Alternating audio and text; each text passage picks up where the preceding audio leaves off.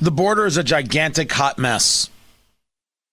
And it is really ugly to see the Biden administration lying the way they are. They did this. It is not a conversation about a more humane approach. It is not a conversation about caring for these children. It is not true that they had a dismantled system that they had to rebuild. That's not fact.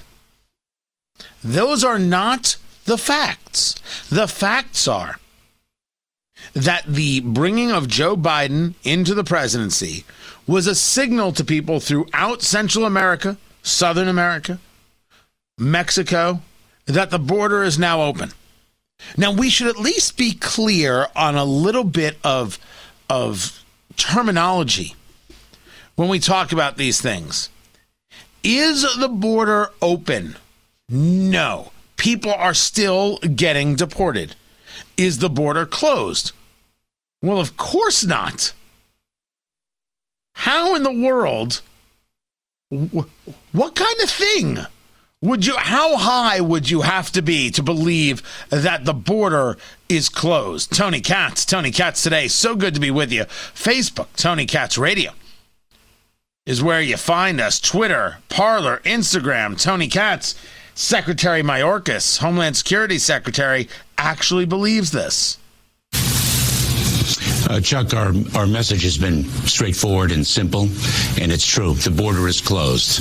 We are expelling families. We are expelling single adults, and we've made a decision that we will not expel young, vulnerable children. I think we are executing on our plans, and quite frankly, when we are finished doing so, the American public will look back on this and say we secured our border and we upheld our values and our principles as a nation. What values and principles is he referring to? And you got to see him. He's talking to Chuck Todd there on NBC. And the smug look, like we're going to do what's right for these kids. It's kids in cages and overcrowded cages. It can't be denied. The same cages Barack Obama used. Yes, the same cages Donald Trump used. They are cages. Did you want to call them something else? Then you would have had to have called them something else for 4 years. You don't get to make a name change now. No. You don't get to do that. You don't get to decide now we got to come up with a new word, like a bed and breakfast or something like that. No, it's a cage. And Obama put them in cages, and the law says this is how it gets dealt with. By the way, the overcrowding is now so complete that they're sending people away without a notice to appear. There's no notice to appear. You don't even have to appear in court. They're just letting you into the country. You see, if a border was closed, we'd say nobody in.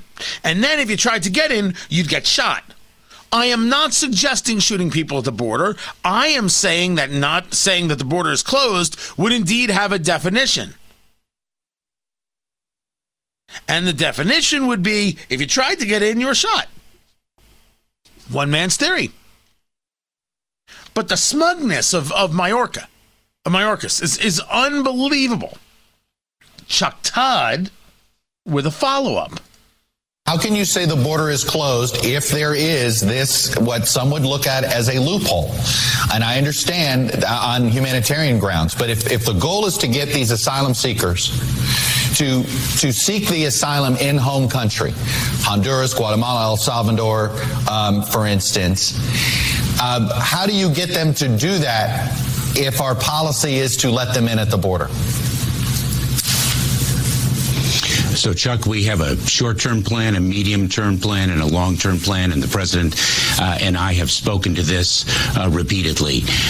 Please remember something, that President Trump dismantled the orderly, humane, and efficient way of allowing children to make their claims under United States law in their home countries. He dismantled the Central American Minors Program. So we are rebuilding those orderly and safe processes as quickly as possible.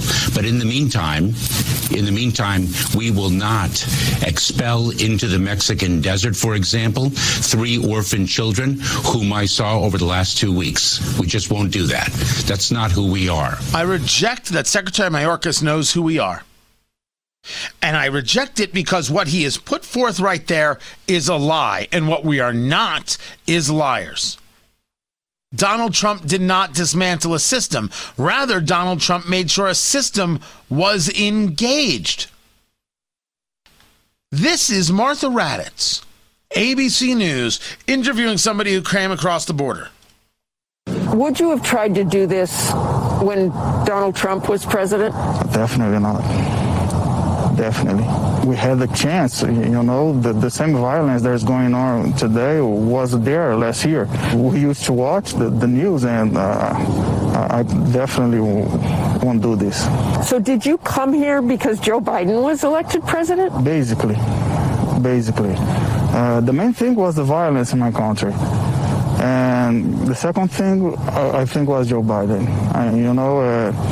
It's like lighting up my hope. You know what I mean? Director Diego Pino So Lopez. because Joe Biden is president of the United States, people are like, okay, now we can come across. Wouldn't have done this under Donald Trump.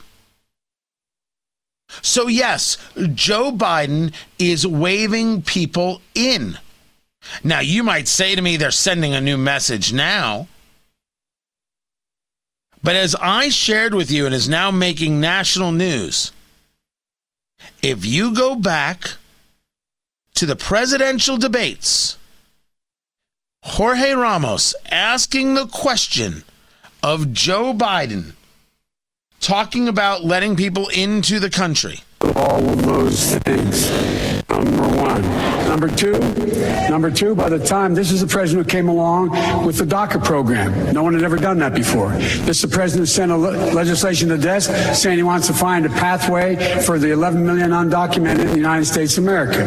This is the president who's done a great deal. So I'm proud to have served with him. What I would do as president is several more things because things have changed. I would, in fact, make sure that we immediately surge to the border. All those people are seeking asylum. They deserve to be heard. Well, that's what you said. That's what you said. And now people are doing it, and it doesn't work. And then you're blaming Trump for everything that has gone wrong. You know who did a great job of taking apart what Secretary Mayorkas said bit by bit? Stephen Miller, who used to work in the Trump White House. I was stunned by the dishonesty of Mayorkas' presentation. He looked into the camera and he lied. He blatantly lied. And there's just no polite way to put that. First of all, he inherited from the Trump administration the most secure border we've had in this country. Between our public health measures, known as Title 42, our Safe Third agreements with 3 Central American countries, the migrant protection protocols, also known as Remain in Mexico, our asylum reforms or immigration court reforms, I could go on. You never had a better system for humanely returning illegal immigrants back to their home country. We have a crisis, a spiraling, massive, growing, surging crisis for one very simple reason. The Biden administration terminated all of that to adopt a policy of catch and release. And so when Mayorkas says, as he did today, that the border is closed, he is lying. First of all, if you arrive at the border illegally, 17 or younger, traveling alone, you are resettled into the U.S. interior, and you are taken to the city and destination of your choice. That is not a closed border. As for family units, and those numbers are growing steadily, and they are overwhelming border agents. According to my best sources, roughly 80% of family units that arrive at the border are likewise released into the U.S. interior. This is why people come with children. This is why children are kidnapped and then brought across to make it easy for them to enter. Because we are good, decent people who love children, who don't want to see people get hurt. The administration is so overwhelmed at the border, or the border is so overwhelmed that the administration is considering flying people to Canada to process them.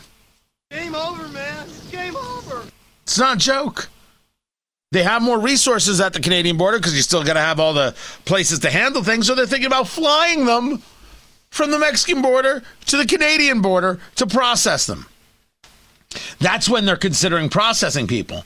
Meanwhile, the latest that I have was that 5,000 unaccompanied children are in the custody of U.S. Customs and Border Patrol. So we're getting, 500 kids every few days?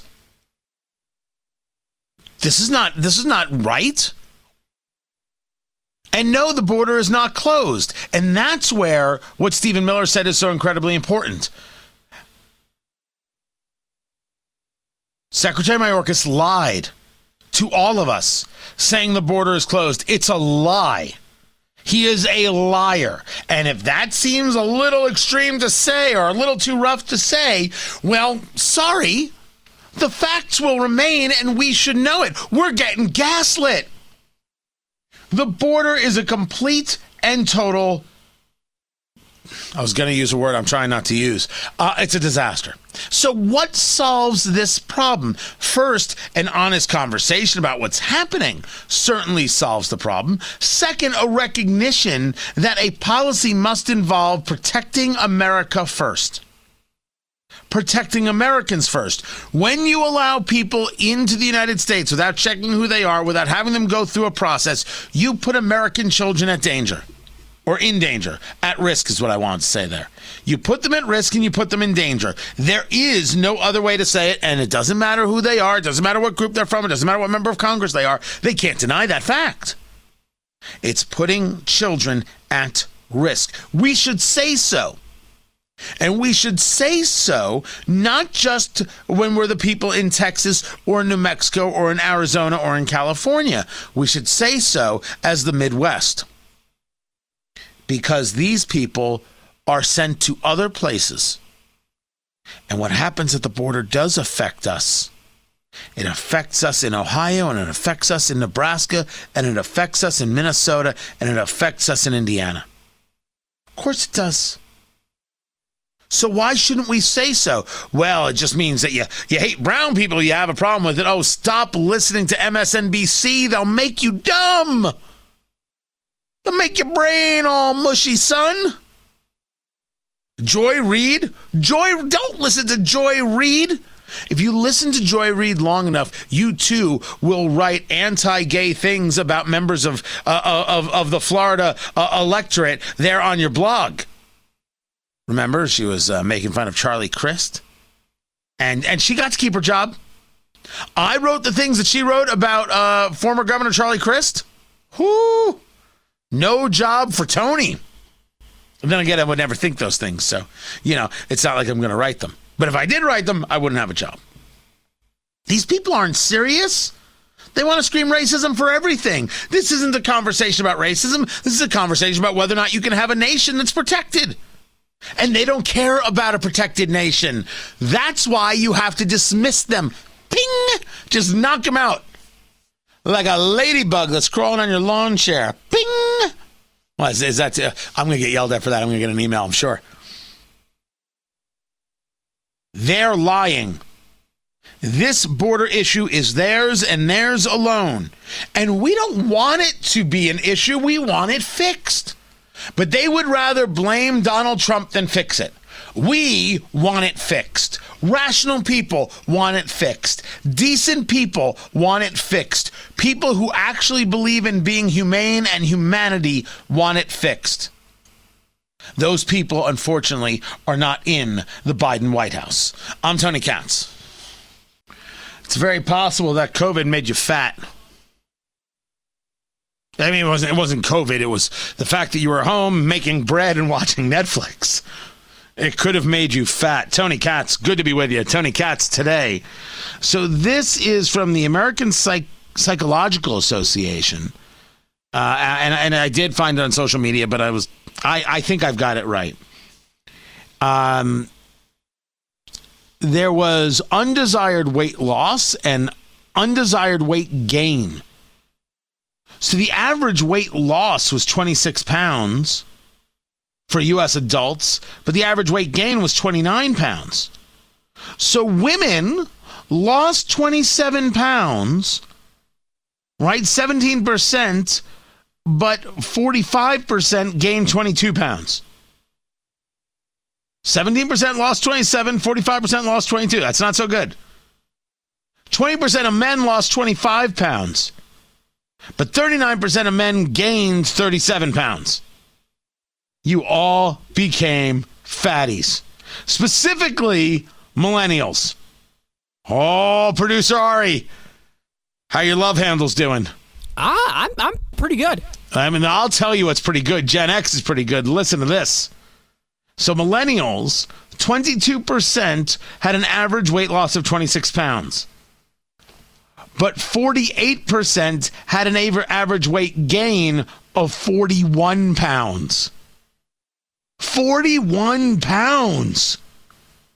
That's a lot. I mean, that's like a lot of wheatgrass. That's a tremendous amount. You know what it is? That weight gain, it's from carrying around all that self-righteousness. But Gen X, there's an article in the New York Post about how Gen X, we need you to save the country, right? Because we just know how. 17% had an average weight loss of 24 pounds, and Gen X had an average weight gain, 41% of 21 pounds. 41% of Gen Xers gained 21 pounds. I am in the weight loss. So here's what I've learned. I'm not a dietitian, right? I'm not saying you should listen to what I say. Me and my fantastic medical degree. But here's what I've learned. I even went with the Gen X theme song. What up? I've learned that, producer Ari, that if you eat less, you will lose weight. I mean, generally, yeah. All right, let me say that again. I know that's kind of blowing people's minds. If you eat less, you will lose weight. I know. It's like, why didn't anybody tell me? It's not that I'm intermittent fasting. It's that I have come to accept the fact that this is going to sound so embarrassing. I am of an age where there are no longer things I can do. There'll be moments where my wife and I will be out to dinner and I've had half of my meal and she's had half of her meal. And we're like, what are we doing? What happened to us? What's going on? And then instead of freaking out about it, we're like, okay, it's just the way it is. I take home more food. I eat so much less of the thing in front of me. Holy cow. Now, I don't step on a scale. I don't have a scale. What I need are new pants. That's how I check. That's how I test. So I'm in that weight loss column. But 41 pounds, millennials. Look, I think you look great. But what do I know? I'm Tony Katz.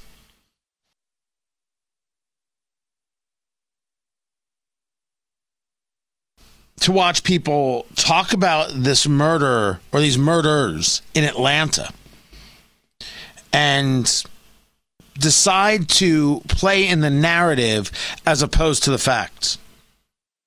I say this while I would clearly say to anyone, anywhere, at any time, you shouldn't be attacking someone, hurting someone, trying to damage someone because they're Asian. Tony Katz, great to be with you. Facebook, Twitter, Instagram at Tony Katz, TonyKatz. No, Facebook is Tony Katz Radio. Twitter, Instagram, Parler is at Tony Katz. Much better. The phone number, 833-468-8669. We know that this murderer chose to shoot at these massage parlors because he had sex issues. He wanted to claim it was an addiction, as we've heard from local law enforcement in Atlanta and the FBI. And he wanted to end the temptation.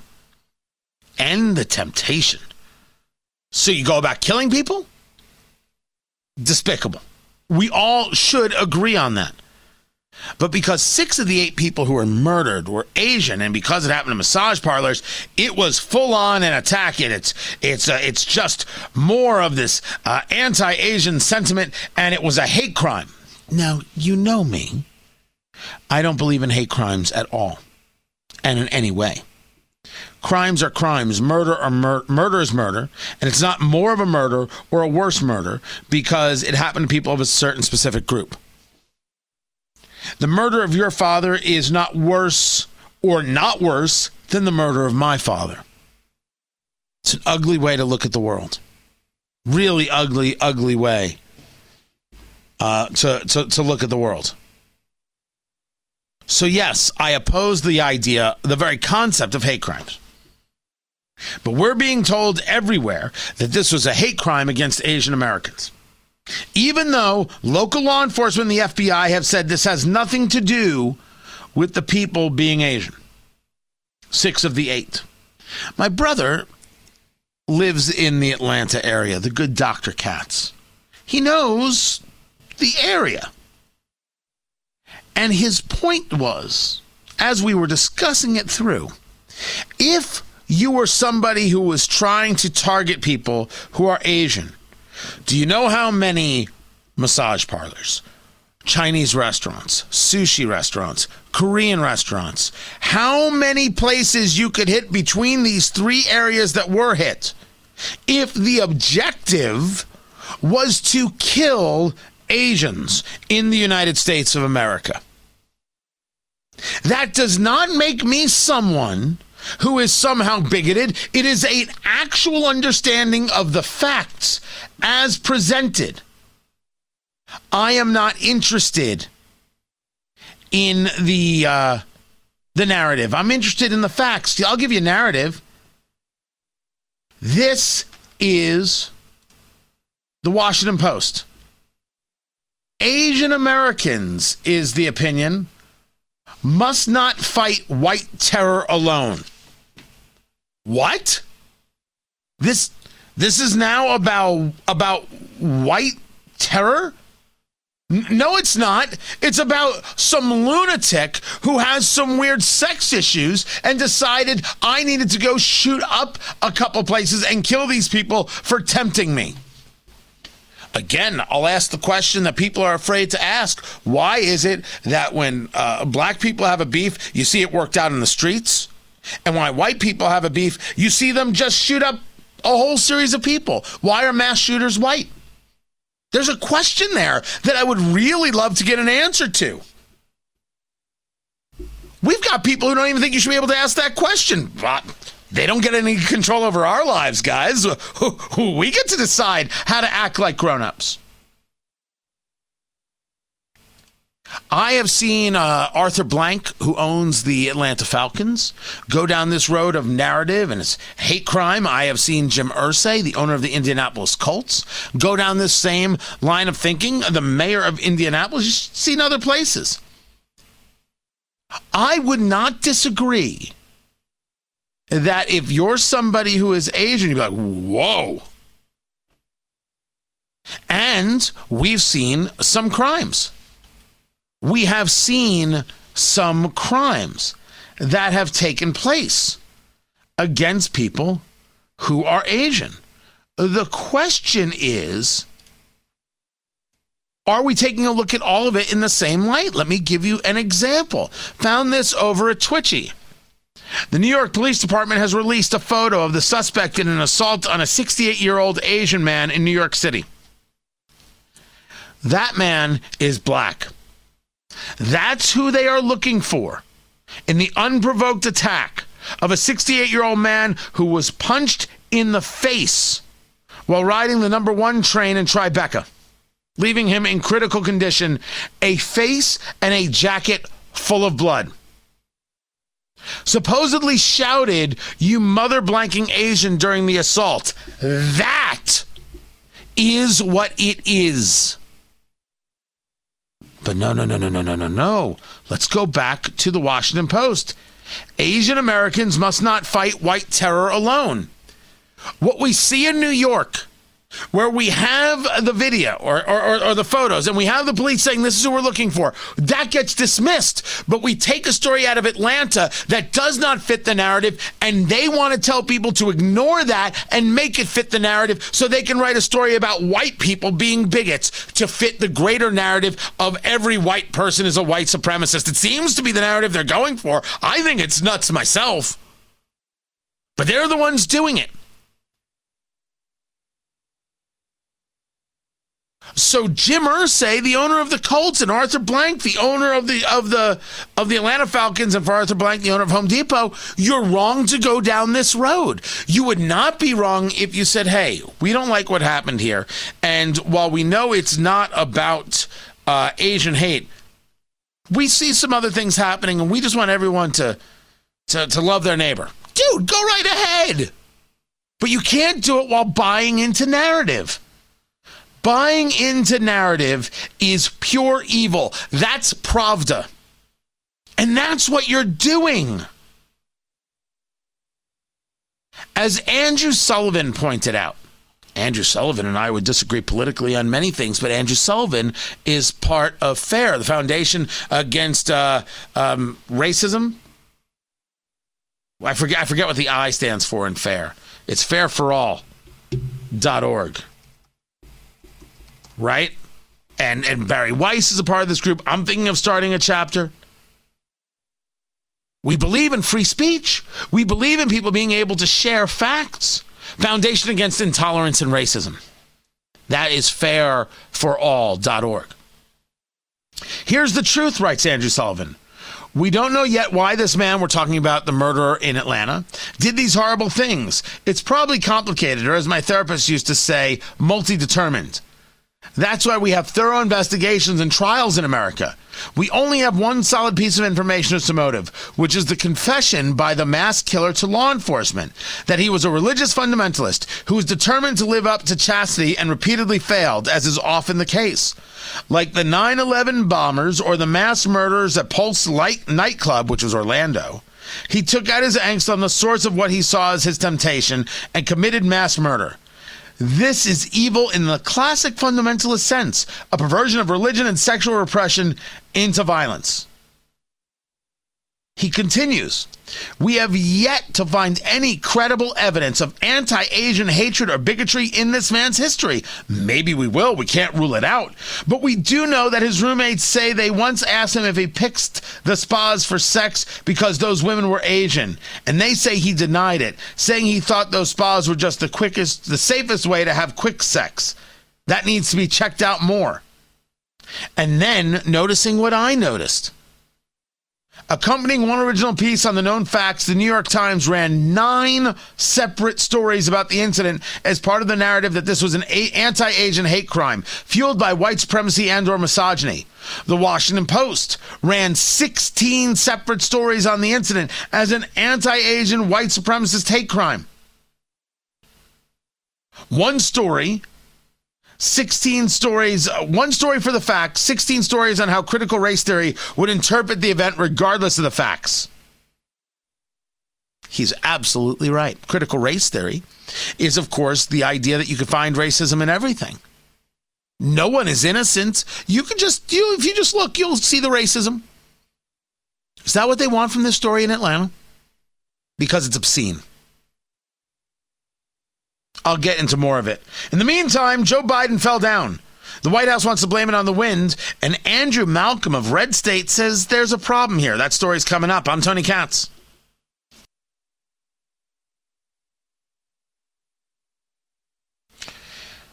So is there a real issue with Joe Biden?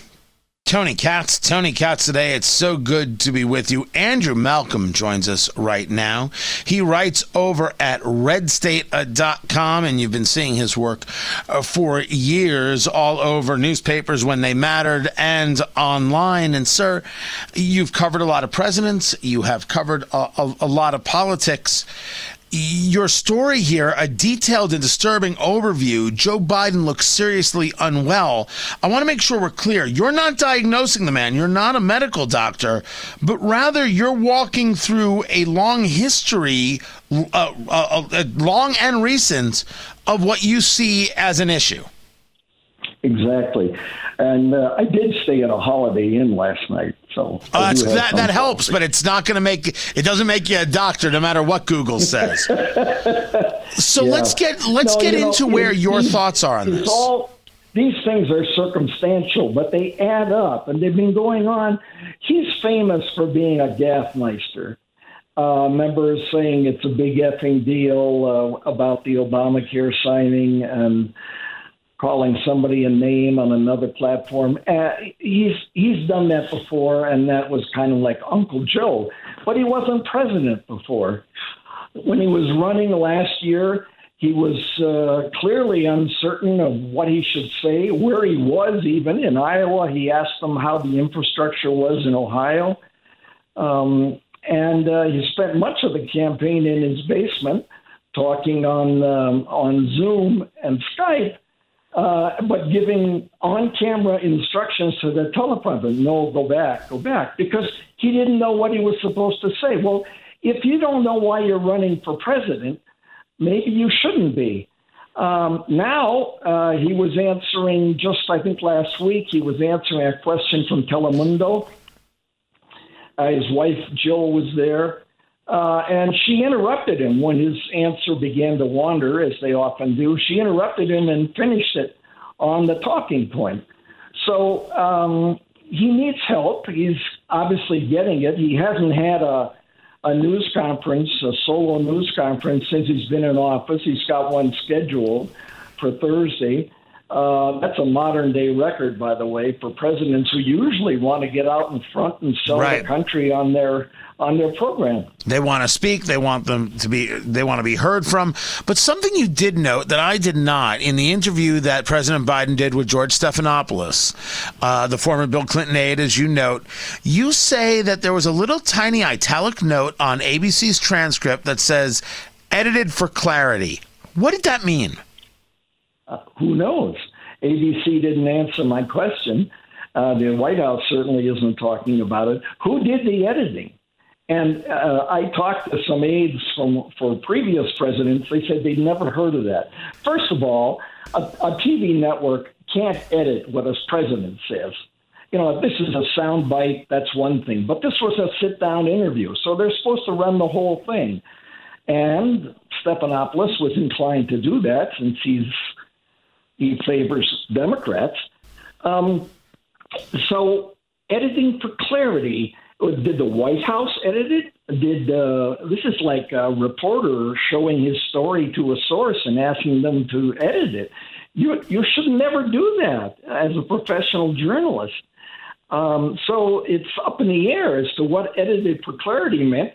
But I think what's more important, Tony, is actually what was edited. It's interesting who would have done this, but what was it that Joe Biden said that was so unclear or wrong or confused that they felt they had to edit it? It was taped on Wednesday, but it wasn't broadcast till Thursday, so they had 24 hours to work it over. Talking to Andrew Malcolm, veteran national and foreign correspondent, formerly at McClatchy and a world of other places, and now at redstate.com. The piece, a detailed and disturbing overview. Joe Biden looks seriously unwell. When you have reached out to the White House on this subject, and you know that other journalists like yourself are reaching out also, what are they saying about the stonewalling that they're getting? While we still only have a couple of minutes left, what are they saying about the stonewalling they're getting from the White House, not only about not having the press conference, but about not answering questions, the whole circle back concept? Yeah, the whole circle back. What a joke that is. Well, there's always friction between the media covering the White House and the White House. In this case, it's rather muted, because I suspect the sympathies of the White House press corps are more in the ballpark of Joe Biden and his administration than they were in the ballpark of Donald Trump, who was always attacking the media. Biden has done a fair amount of that too, by the way, over the years. But they're pretty frustrated, and they've been pushing to get this news conference for the last several weeks. They finally get one on Thursday. It'll be interesting to see what the staging is. These things are very carefully laid out. For instance, Ari Fleischer, the White House press secretary for George W. Bush, he would have the reporters that the president was going to call on the left side of the room. And to avoid any embarrassing questions, he would say to the president, don't call on anybody on the right. And so the president would call on certain ones. Usually they have a list of the reporters who have entered a question and requested to be on, and they usually involve the networks or somebody or in Donald Trump's case, of course, he wanted the publicity. Other presidents may not want, for instance, Biden may not want to talk a whole lot about the border. So right now, Joe Biden doesn't seem to want to talk about anything. Andrew Malcolm over at Red State. I'm glad you're there. A detailed and disturbing overview. Joe Biden looks seriously unwell. Check it out at redstate.com. A.H. Malcolm, M-A-L-C-O-L-M on Twitter. Be sure to follow him. We're going to talk more about this and a whole bunch of subjects. This is Tony Katz Today.